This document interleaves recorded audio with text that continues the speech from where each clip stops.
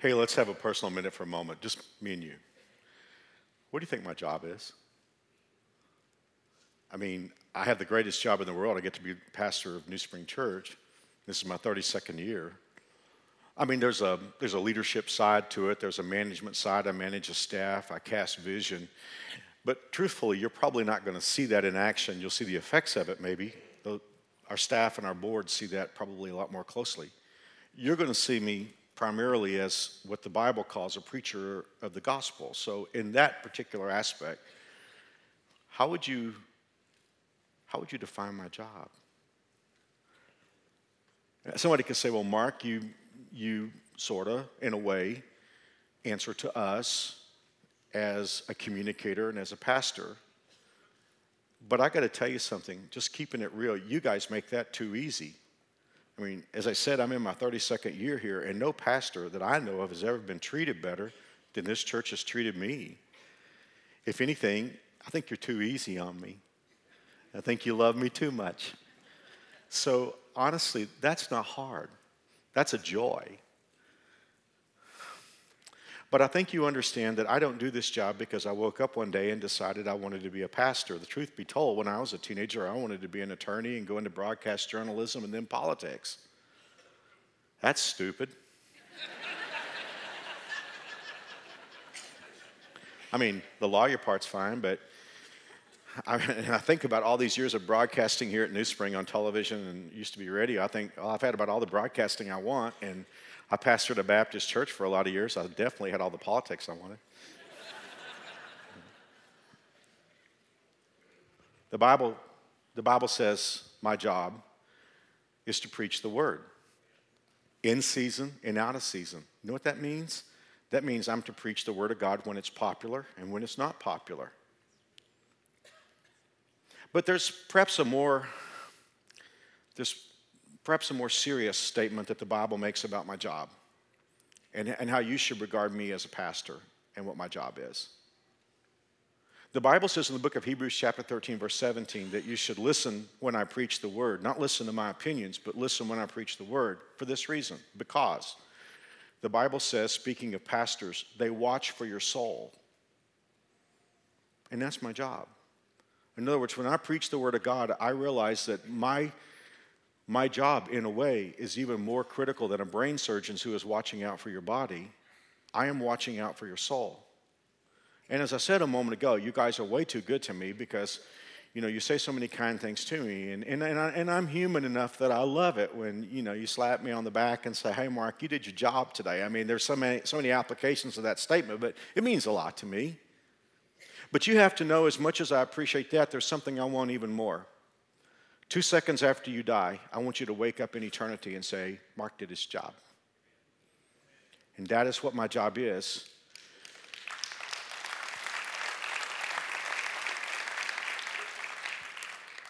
And it's why I couldn't care less for being politically correct. Because, see, being politically correct in this world won't get you anywhere when you leave this life. You better be soul correct. We talked about that the last time I talked because we said, what is a person profited? That was a God question. What would a person be profited if they gained the whole world and lose their own soul? There are two things that terrify me for New Spring Church. Number one, I think we're in the very last days before Jesus comes back, and I know what the Bible has to say about those last days. The Bible says that the time will come when people will not listen to true teaching. And there's kind of a humorous statement. It says they will pile up teachers who have itching ears. In other words, they want the praise of people. And evidently piling them up means they're in great supply. There will be teachers who will tell people what they want to hear. And I don't want to do that because I understand that I have a responsibility. Here's the thing. You say, well, Mark, does it bother you when people criticize you and say that you're out of step with the times? No, let me tell you what bothers me. There's going to be a day when I'm going to go one-on-one with the creator of the universe, and I promise you that will not be a time when I'll be into freelancing. And neither will you. And so today, as we deal with this last question that God asked, I guess you can tell already it's going to be a question that's going to challenge us.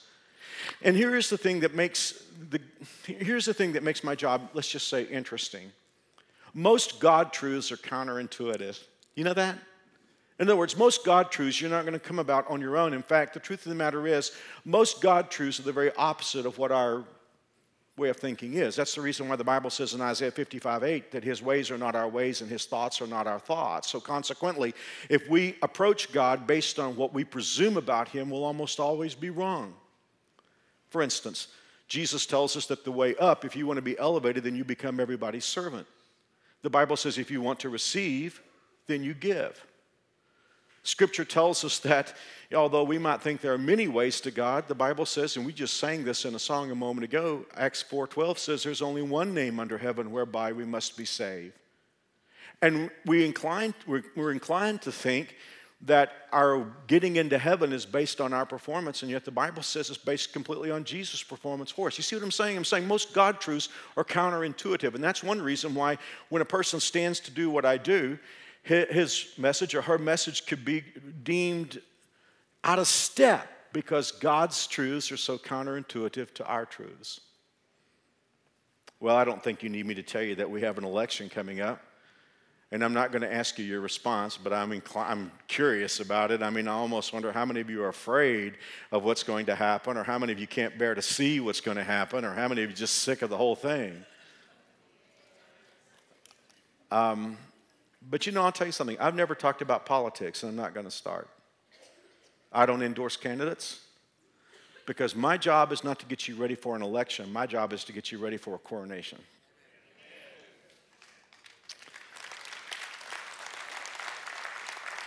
And in the crazy world that we're living in, I want you to do something today. I want you to get your eyes off this plane, and I want you to get your eyes on this plane. Because instead of looking at the craziness going on in our world, we need to look toward the heavens. And because see, here's the thing. God is always up to something. Isn't that good to know? I mean, if the world goes completely crazy, God is always up to something. So today I want to ask you to take your Bible, if you have an electronic device, fire up your Bible app to Psalm chapter 2. I want to take you to the biggest book of the Bible. The book of Psalms has 150 chapters. Really, Psalms mean songs, so the book of Psalms is the song book of the Bible. And there are all kinds of songs. In fact, there are blues songs in the Psalms. We had a series here years ago, probably can still order it if you want it, called Blues. And we looked at some of the lament psalms or the blues songs in the Bible. But the psalms that intrigue me the most are what we call messianic psalms. Most of the psalms were written about 1000 BC, which means roughly 1,000 years before Jesus was born, the psalms were written. But what intrigues me is a number of the psalms are written about Jesus. In fact, the most well-known psalm, most of you will know, is Psalm 23.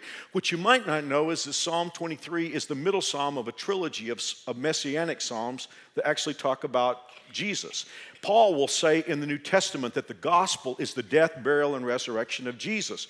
Well, Psalm 22 is about the death of Jesus. Psalm 23 is about the burial of Jesus or his time before he rose. And Psalm 24 is about the resurrection. In fact, what's really interesting about Psalm 22, and we won't look at a whole lot of the psalm, but it's the most graphic depiction of crucifixion you'll ever see. And the irony of that is it was written 300 years before the Carthaginians invented crucifixion.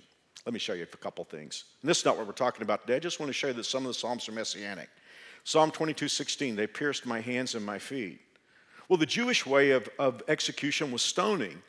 How different it would be to write, they pierced my hands and my feet, 1,000 years before Jesus was born. Psalm 22:1, the psalmist cries out, my God, why have you forsaken me? That's what Jesus cried out on the cross. I told you Psalm 24 was about the resurrection and ascension of Jesus. Look at this. Lift up your heads, O you gates. Lift them up, you ancient doors, that the King of glory may come in. Who is he, the King of glory? The Lord Almighty. He is the King of glory. So this is all about heaven opening up when Jesus ascends back into heaven. In fact, if you want to look at Psalm chapter 16, you'll find this statement. The Bible says, you will not abandon me to the grave, nor will you let your Holy One see corruption. Well, who was in the grave not long enough for his body to decompose? Jesus. So don't you find it significant that 1,000 years before Jesus was born, you have all these messianic psalms. But my personal favorite psalm is Psalm 2. And the reason for that is, two reasons really. It's totally messianic. It's all about Jesus. And the second reason is, I don't think it was written about Jesus' first coming. I think it was written about Jesus' next coming. And because of that, I really think Psalm 2 is written for the generation that you and I live in. So even though it's been 3,000 years since this song was written, I think it's a song about where we are right now. And with that in mind, I think we should spend some time talking about it. It's a song that's going to address the times that we live in. Now let's talk for a moment about that. When you look at America today, or the world, how would you assess what's going on? Well, I mean, the first thing I notice clearly is that God, and specifically Jesus, are becoming less and less popular. In fact, every time I open up a news site or open up any kind of periodical, it looks like people are inventing another way to flip God off with both hands. I was just reading about a VA waiting room in Chillicothe, Ohio, and they removed the Bible because they thought it might intimidate the veterans who were there for health services. Isn't that crazy? I mean, our motto is "In God We Trust," but the idea is you can't have a Bible in a waiting room, which would be picked up voluntarily in the first place. So it's very clear. We have a growing hatred for God and for good. And then the second thing I see, especially in relationship to Americans, it seems like Americans are confused. There's an inability to determine what is good and what is bad and what is right and what is wrong. And when Americans are confronted with this, they say, well, I don't judge, as if to say, I don't think there is such a thing as good, or I don't think there is such a thing as bad. This didn't happen in America, it happened in Canada. But I was reading about a professor named Dr. Stephen Alexander, who was in a totally secular university. But he had a senior philosophy class, and they were doing a section on ethics. And so what he was trying to do was to get the class to come to consensus on what would be a baseline of morality. In other words, something so egregious, so awful that everybody, no matter where they came from, what their spectrum, what part of the spectrum they came from in regard to ethics, something so bad that everybody would say this is morally bad. So he showed them the story of an Afghani teenager named Bibi Aisha. And this young lady was forced into marriage to a Taliban fighter who abused her and kept her out with his dogs, with his animals. And when she ran away from this horrific treatment, her family found out about it, and they found her. They cut off her nose, cut off her ears, and left her up in the mountains to die. Fortunately, she was rescued, taken to an American hospital where her life was saved. Dr. Alexander thought this is such a horrible, horrible story that at least everybody in his classroom could agree that this is morally bad. And at least they could work from that baseline. He even showed them pictures of Aisha's haunting eyes and the hole where her nose was and the holes where her ears were. Some of the kids couldn't even lift their eyes to see it. And so at that point, he expected everybody in the class would say, that is bad. He said, I'd expected strong aversion, but that's not what I got. Instead, they became confused. They seemed not to know what to think. They spoke timorously, afraid to make any moral judgment at all. They were unwilling to criticize any situation originating in a different culture. They said, we might not like it, but maybe over there it's okay. Another said it's just wrong to judge other cultures. No, we're talking about a young lady who was forced into marriage, abused, left with the animals, had her nose chopped off and her ears chopped off, and yet you had students who were saying, well, maybe that's okay in another culture. This is what's troubling me. We live in a world today where people say, I don't judge. Now, that's a fair statement and a good statement, because if we mean by not judging that we don't evaluate someone's worth, well, that's a good statement, because we should not judge that. That's up to God. But if we can't tell the difference between right and wrong, that's not being non-judgmental. As I shared with you the other day, that is the threshold standard for being criminally insane, is not to know the difference between right and wrong. And that's what scares me. So when I look at the world today, first of all, I see a world that is pushing God and Jesus out more and more, and I see a world that's confused and unable to understand what is good and what is bad, what is worthwhile and what is not worthwhile. Thirdly, I see a mess. You know, we talk about who's going to get elected. I think we're in such a big mess. I'm not sure any human being has got a solution for the mess this world is in. And then finally, I'm a student of history. I've been a student of history of all my life. I have never seen a global situation where there is such a leadership vacuum as there is in our world today. So when I look at the world, that's what I see. What do you see? I mean, where would you go for analysis? If you wanted to analyze what's going on in our world, some of us would go to the Wall Street Journal, others of us would go to a news organ, some of us would go to talk radio, some of us would go to late night comedy, some of us would go to Facebook to see what our friends have posted about what's going on in the world. But wouldn't you like to know what God thinks? When God looks down at 21st century America, when God looks at the world, what do you think God's take would be? Well, our series is called When God Asks Questions, and you might be surprised to know that when God looks at the world that you and I live in today, his analysis takes the form of a couple of questions. In Psalm chapter 2, God wants to know two things. He wants to know, well, let me read this to you. Why are the nations, that means people all over the planet, why are people everywhere so angry? Now, the Hebrew word there means agitated. Do you feel that out there? I mean, how many people do you run into that just like have a hair trigger? I mean, you don't even have to, I mean, you're driving and you just, I guess, do something that they don't understand. And next thing you know, they're just raging at you. And God is looking down at the earth saying, why is everybody so agitated? And then the second question he has is, why do the leaders come up with plans that go nowhere? Now, if we stop the sermon right now, we could draw one conclusion as God looks at our world, is that God is a good God. Because God is looking down from heaven saying, I wish everybody wasn't so angry. And I wish leaders would come up with plans that actually serve people's interests. I mean, if you want to just draw a bottom line to this, a subtotal, what God is saying is things don't have to be the way they are. So God is a loving God. But the problem is when we go to verse 2, we see that the world doesn't see God as a loving God. They don't see him as a person who wants things to be better, because in the second part of this chapter, in verse 2, it says, the kings of the earth prepare for battle. The rulers plot together against America? No, against the Lord. Now, when you look at Lord there, notice that it's in all caps. In the Hebrew Bible, that means Jehovah God. That's God the Father. They plot together against Jehovah and against his anointed one. The word Messiah actually means anointed one. So consequently, 1,000 years before Jesus was born, the psalmist wrote, the world plots, leaders plot against Jehovah God and against Jesus. So here's their message. Let us break their chains, they cry, and free ourselves from slavery to God. So in a world where people are angry and leaders are coming up with plans that lead nowhere, instead of turning to God and asking God for his advice, they flip God off and say, God, you are the problem. And we see that happening in our world today. And on top of that, we sort of get their attitude toward God because they look at God's plans, they look at God's instructions for us, and they see them, quote, as chains and slavery.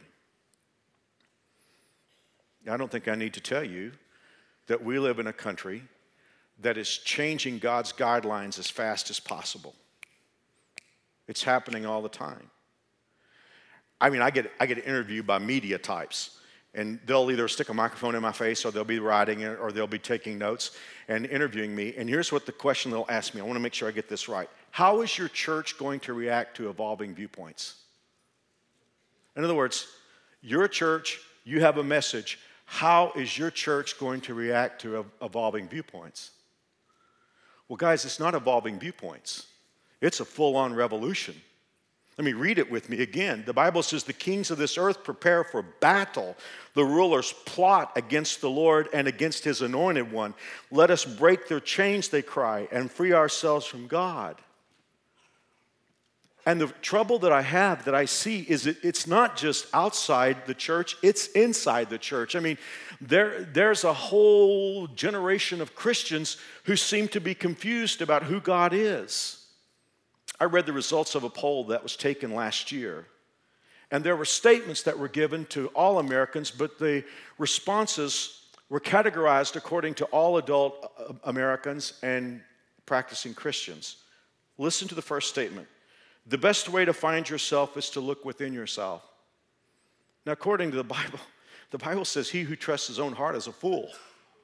I mean, and here's the thing. If I looked within myself to find myself, I would be depressed beyond measure. I need to look to God because God tells me I'm loved. God tells me He created me. God tells me there's a purpose for my life. God tells me He's put a calling on my life and I'm an everlasting soul that's going to be with Him forever. I get that from God. I don't get that from looking within. When I look within, Mark gets depressed. But look at this. The best way to find yourself is to look within yourself. 91% of U.S. Americans, adults, said that was true. 76% of practicing Christians. So that's a true statement. People should not criticize someone else's lifestyle choices. 89% agreed, 76% of Christians agreed. I don't even like my lifestyle choices sometimes. I mean, I've got friends in my life that I've charged, not given permission, but charged. If you see me going the wrong direction, confront me. How insane is that to say people should not criticize someone else's lifestyle choices? Parents, how do you feel about that with your teenagers?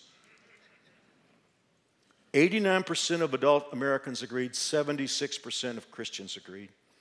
To be fulfilled in life, you should pursue the things you desire most. 86% agreed, 72% of Christians agreed. Highest goal in life is to enjoy it as much as possible. 84% agreed, 66% of Christians who are supposed to know about eternity agreed with that statement. People can believe whatever they want as long as those beliefs don't affect society. 79% of Americans agreed, 61% of Christians agreed. Any kind of sexual expression between two consenting adults is acceptable. 69% of American adults agreed, 40% of Christians agreed. I guess that would take in adultery, wouldn't it?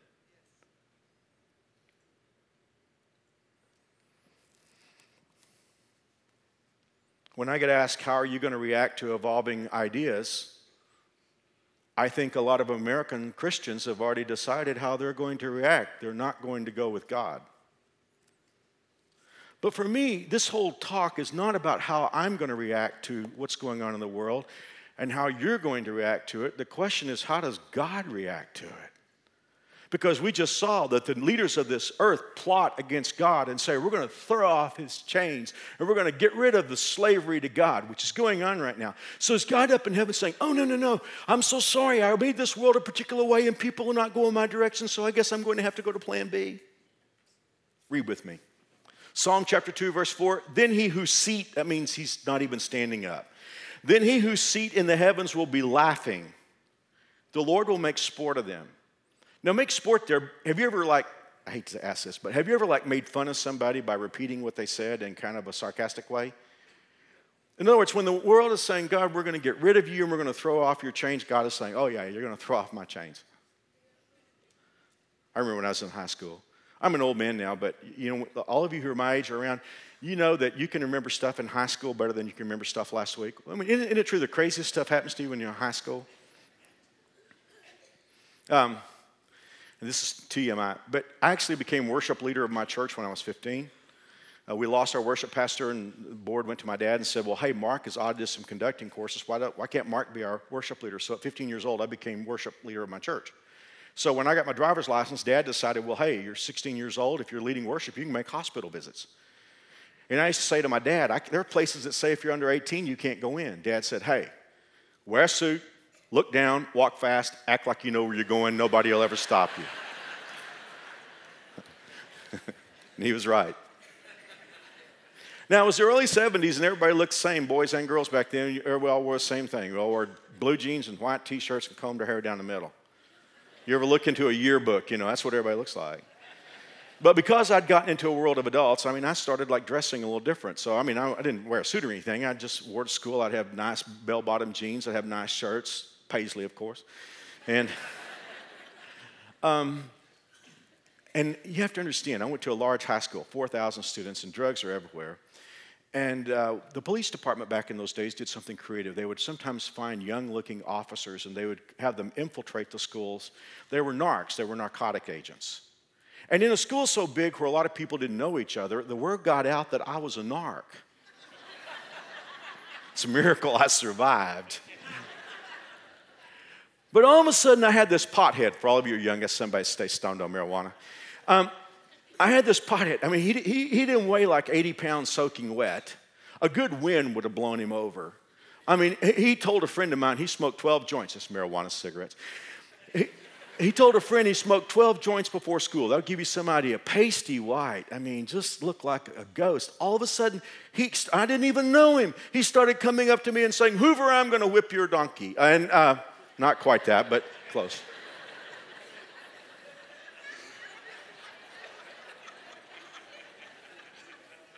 And he would say, you show up after school. And I'd show up, and he didn't show up. And so after a while, I wasn't scared of him. It's like he coming up to me and say, I'm just going to whip you now. And say, oh, yeah, you're going to. Well, that's what God's doing. All these people in our world today that are saying, we're going to get rid of God. God's like, yeah, right. He's not worried. He's not looking for plan B. But this is where it gets challenging for me. Because, see, I've got to show you a different side of God. The Bible says, then he rebukes them in his anger and terrifies them in his wrath, saying, and this is, look at this, I have installed my king. God is speaking about his son, Jesus Christ. He is saying, look, in my mind, he's already installed. And then Jesus begins to speak. He said, I will tell the promise that the Lord made to me, Jehovah made to me. You are my son. Today I've become your father. It doesn't mean he became the father. It just means he installed him. Ask me for the nations, and every nation on the earth will belong to you. So now God is beginning to give us advice now in chapter 2, verse 10.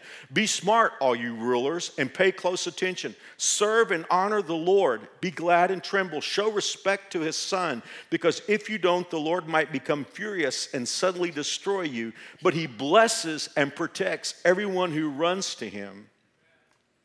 Here's my issue today, and this is the reason why I began the sermon like I did. There are a lot of people that when they think about God, they will say something like this to me. God is loving, so consequently God approves of anything. God is loving. God is a loving God, so therefore he's okay with anything anybody wants to do. I remember in 2013, my dad was dying. It was in June of that year. He would die the next month. I had to go to Texas, and I can't recall what all I had going on, but I had to do something in Dallas, and then I had to go to South Texas. And so I needed to get from I-35 East to I-35 West. And I didn't want to drive through Fort Worth. And so my first church when I was in college was in a little town called Mansfield, south of Fort Worth. And I remember there was a little country highway south of Fort Worth that went from like Mansfield over to Rendon and Retta and over to Burleson. And I thought, I'm just going to get on that highway and drive over there. Well, while I was going through Rendon, I came upon what had been a horrific accident scene. Police, it must have happened the night before. Police were still there. There was debris strewn everywhere. And I told Mary Alice, something bad happened here. What I didn't know was it was going to be a national story and a new word was going to come out of that accident.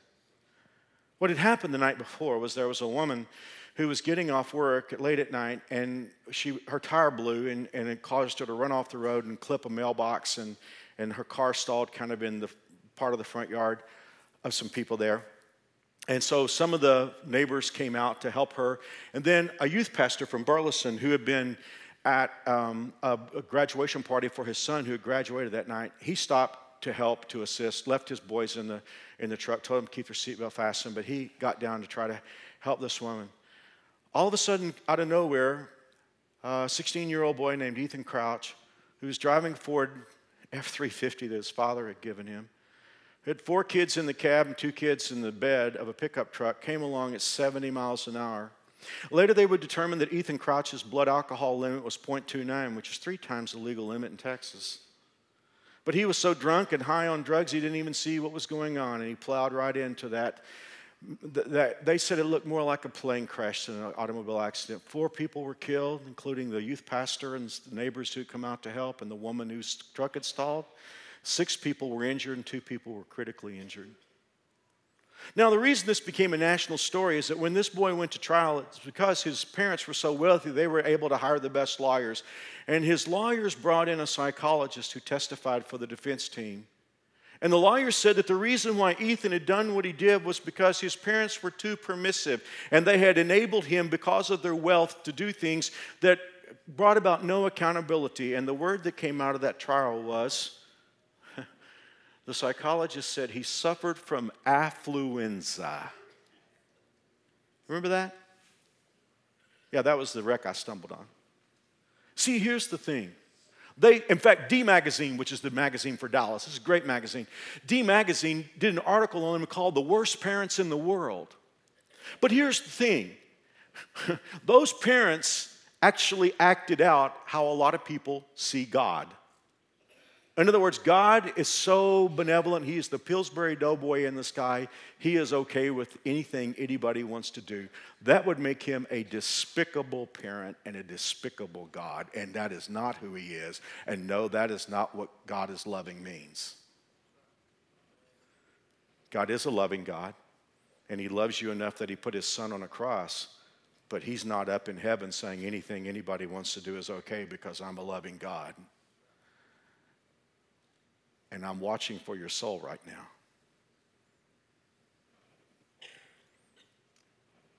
When the Bible says the kings of the world plot against God, we don't live in a world of kings anymore. The word for kings really just means power brokers.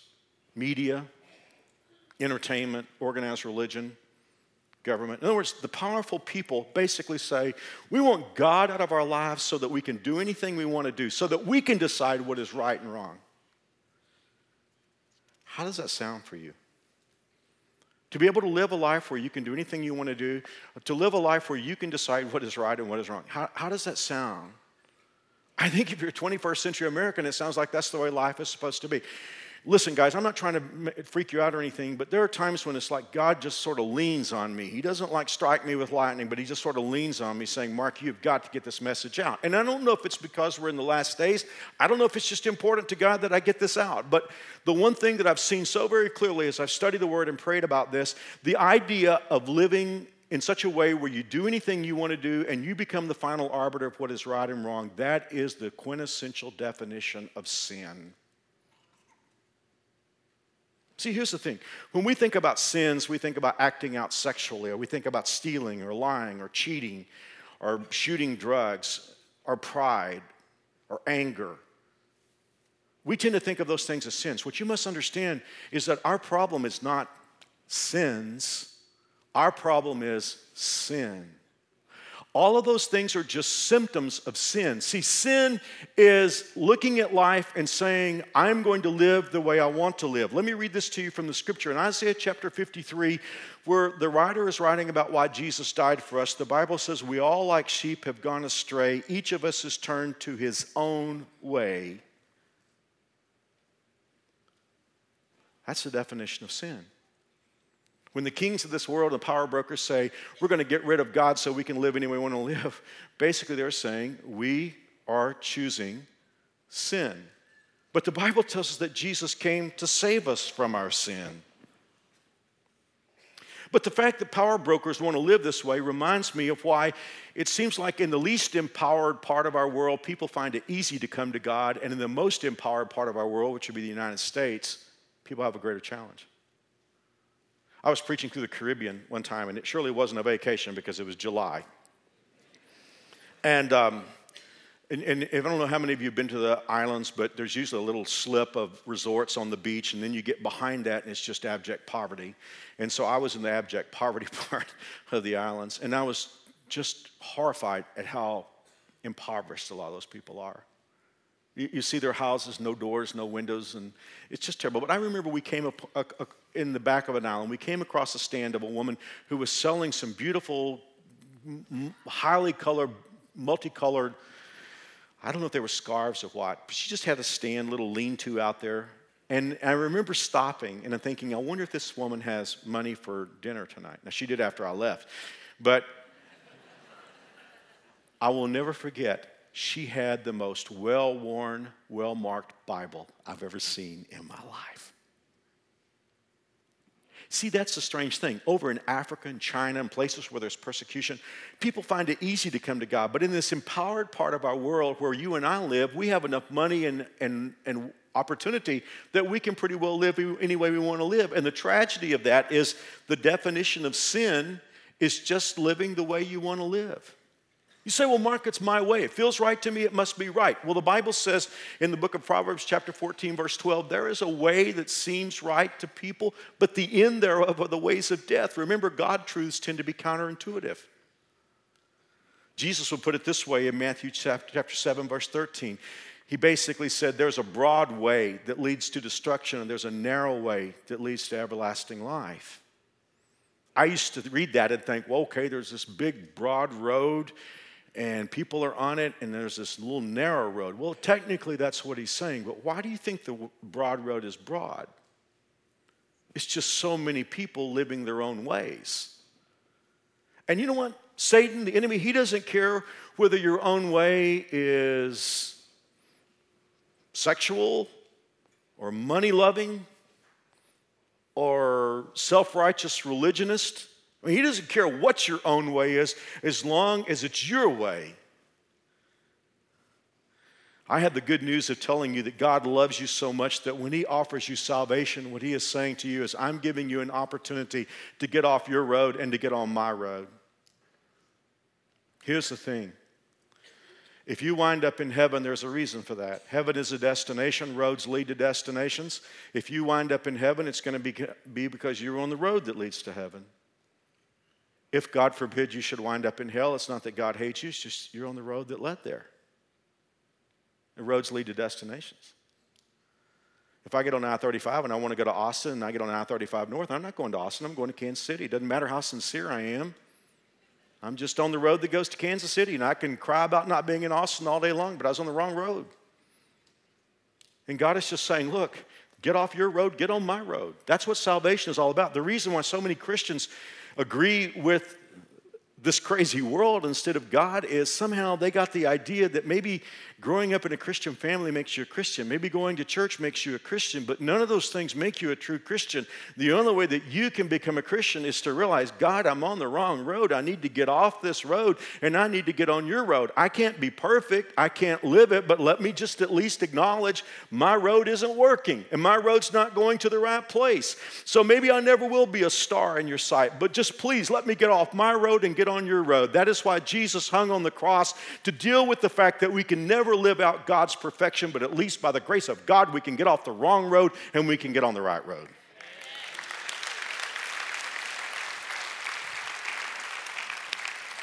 But let me go somewhere. Let me go back to that thing where a lot of Christians disagree with God and agree with God's enemies. The problem with American Christians is so many of us don't want to get God on God's road. We want to get God on our road. There could even be somebody here, somebody in the North Auditorium, somebody watching on television or watching online, and that's the deal. The idea of accepting Jesus to you meant, I'm going to go on my road, and I'm going to get Jesus on my road. I'm going to juice up my road. And guys, I got to tell you, that doesn't work. God's not fooled. It's not about getting Jesus on Mark's road. It's about Mark getting on Jesus' road and saying, God, I'm wrong. I'm going the wrong direction. I'm a loser, and I'll never get a lot of things right, and I'm a screw up, but please, just let me get off my road. I hate my road. I've lived long enough to have my way and realize that my way usually leads to not only hurting me, but hurting other people. God, help me get off my road and help me get on your road. That's what it means to be a Christian. And if this was the last sermon, I hope it's not, but if this was the last sermon I ever preached, let me preach this today. By the grace of God, could you just reach out and sort of shake yourself by the emotional shoulders and say, in this crazy world that we live in that's going the wrong direction, let me get off this road and let me get on God's road. And if I have gotten off my road and gotten on God's road, let me stay on it. I mean, God loves you and you can never be lost again. But let me not waste any time bouncing back and forth between roads. Let me close with this. I love how the Message gives us the end of Psalm 2. It says, so, rebel kings, Americans, use your heads. Upstart judges, learn your lesson.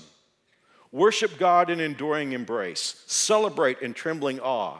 Kiss Messiah. Your very lives are in danger, you know. His anger is about to explode. I love this line. But if you make a run for God, you won't regret it. Yeah.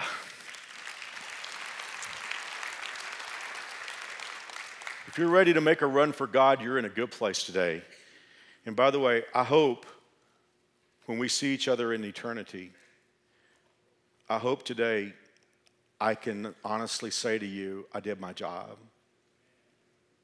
It's not popular, and megachurch pastors who preach sermons like I preach, according to this world, are pretty stupid. And I may indeed be. But I'm watching for your soul and for mine. If you're here today and you say, Mark, I need to do that. I think I really understand for the first time that it's about getting off my road and trusting Jesus, then do it with me. Let's pray. And I'll pray it slowly so you can decide if you want to say these words. And it's not the words that matter, it's how you feel in your heart. Okay? Here we go. Let's pray. Dear God, I am a sinner, which means basically I've gone my own way. I know that doesn't work. But I believe you love me. I believe Jesus died to pay for my sin. Get me off my road and put me on yours. I believe Jesus rose from the grave. So I want to worship him today as my Messiah and my King and my Savior. Thank you for saving me. In Jesus' name, amen. You say, Mark, I just prayed. I don't know what happened to me. Well, I know. It's such a small prayer that you could say, well, I'm not sure the biggest change in my life just happened. So here's what I want to do. I've got a packet for you that's got a Bible, a nice Bible, and a book I wrote on the subject of what you do how to know for sure that you're going to heaven and what to do next. All you need to do is take your Talk to Us card, check the box that says, I prayed to receive Christ, and go to guest services. There's one out here in the lobby of the South Auditorium. There's one around the corner from the North Auditorium. If you just go to guest services and say, I prayed with Mark, they won't hassle you or stalk you or anything. They just want to give you this. Thank you guys so much for being here for ICT weekend next weekend.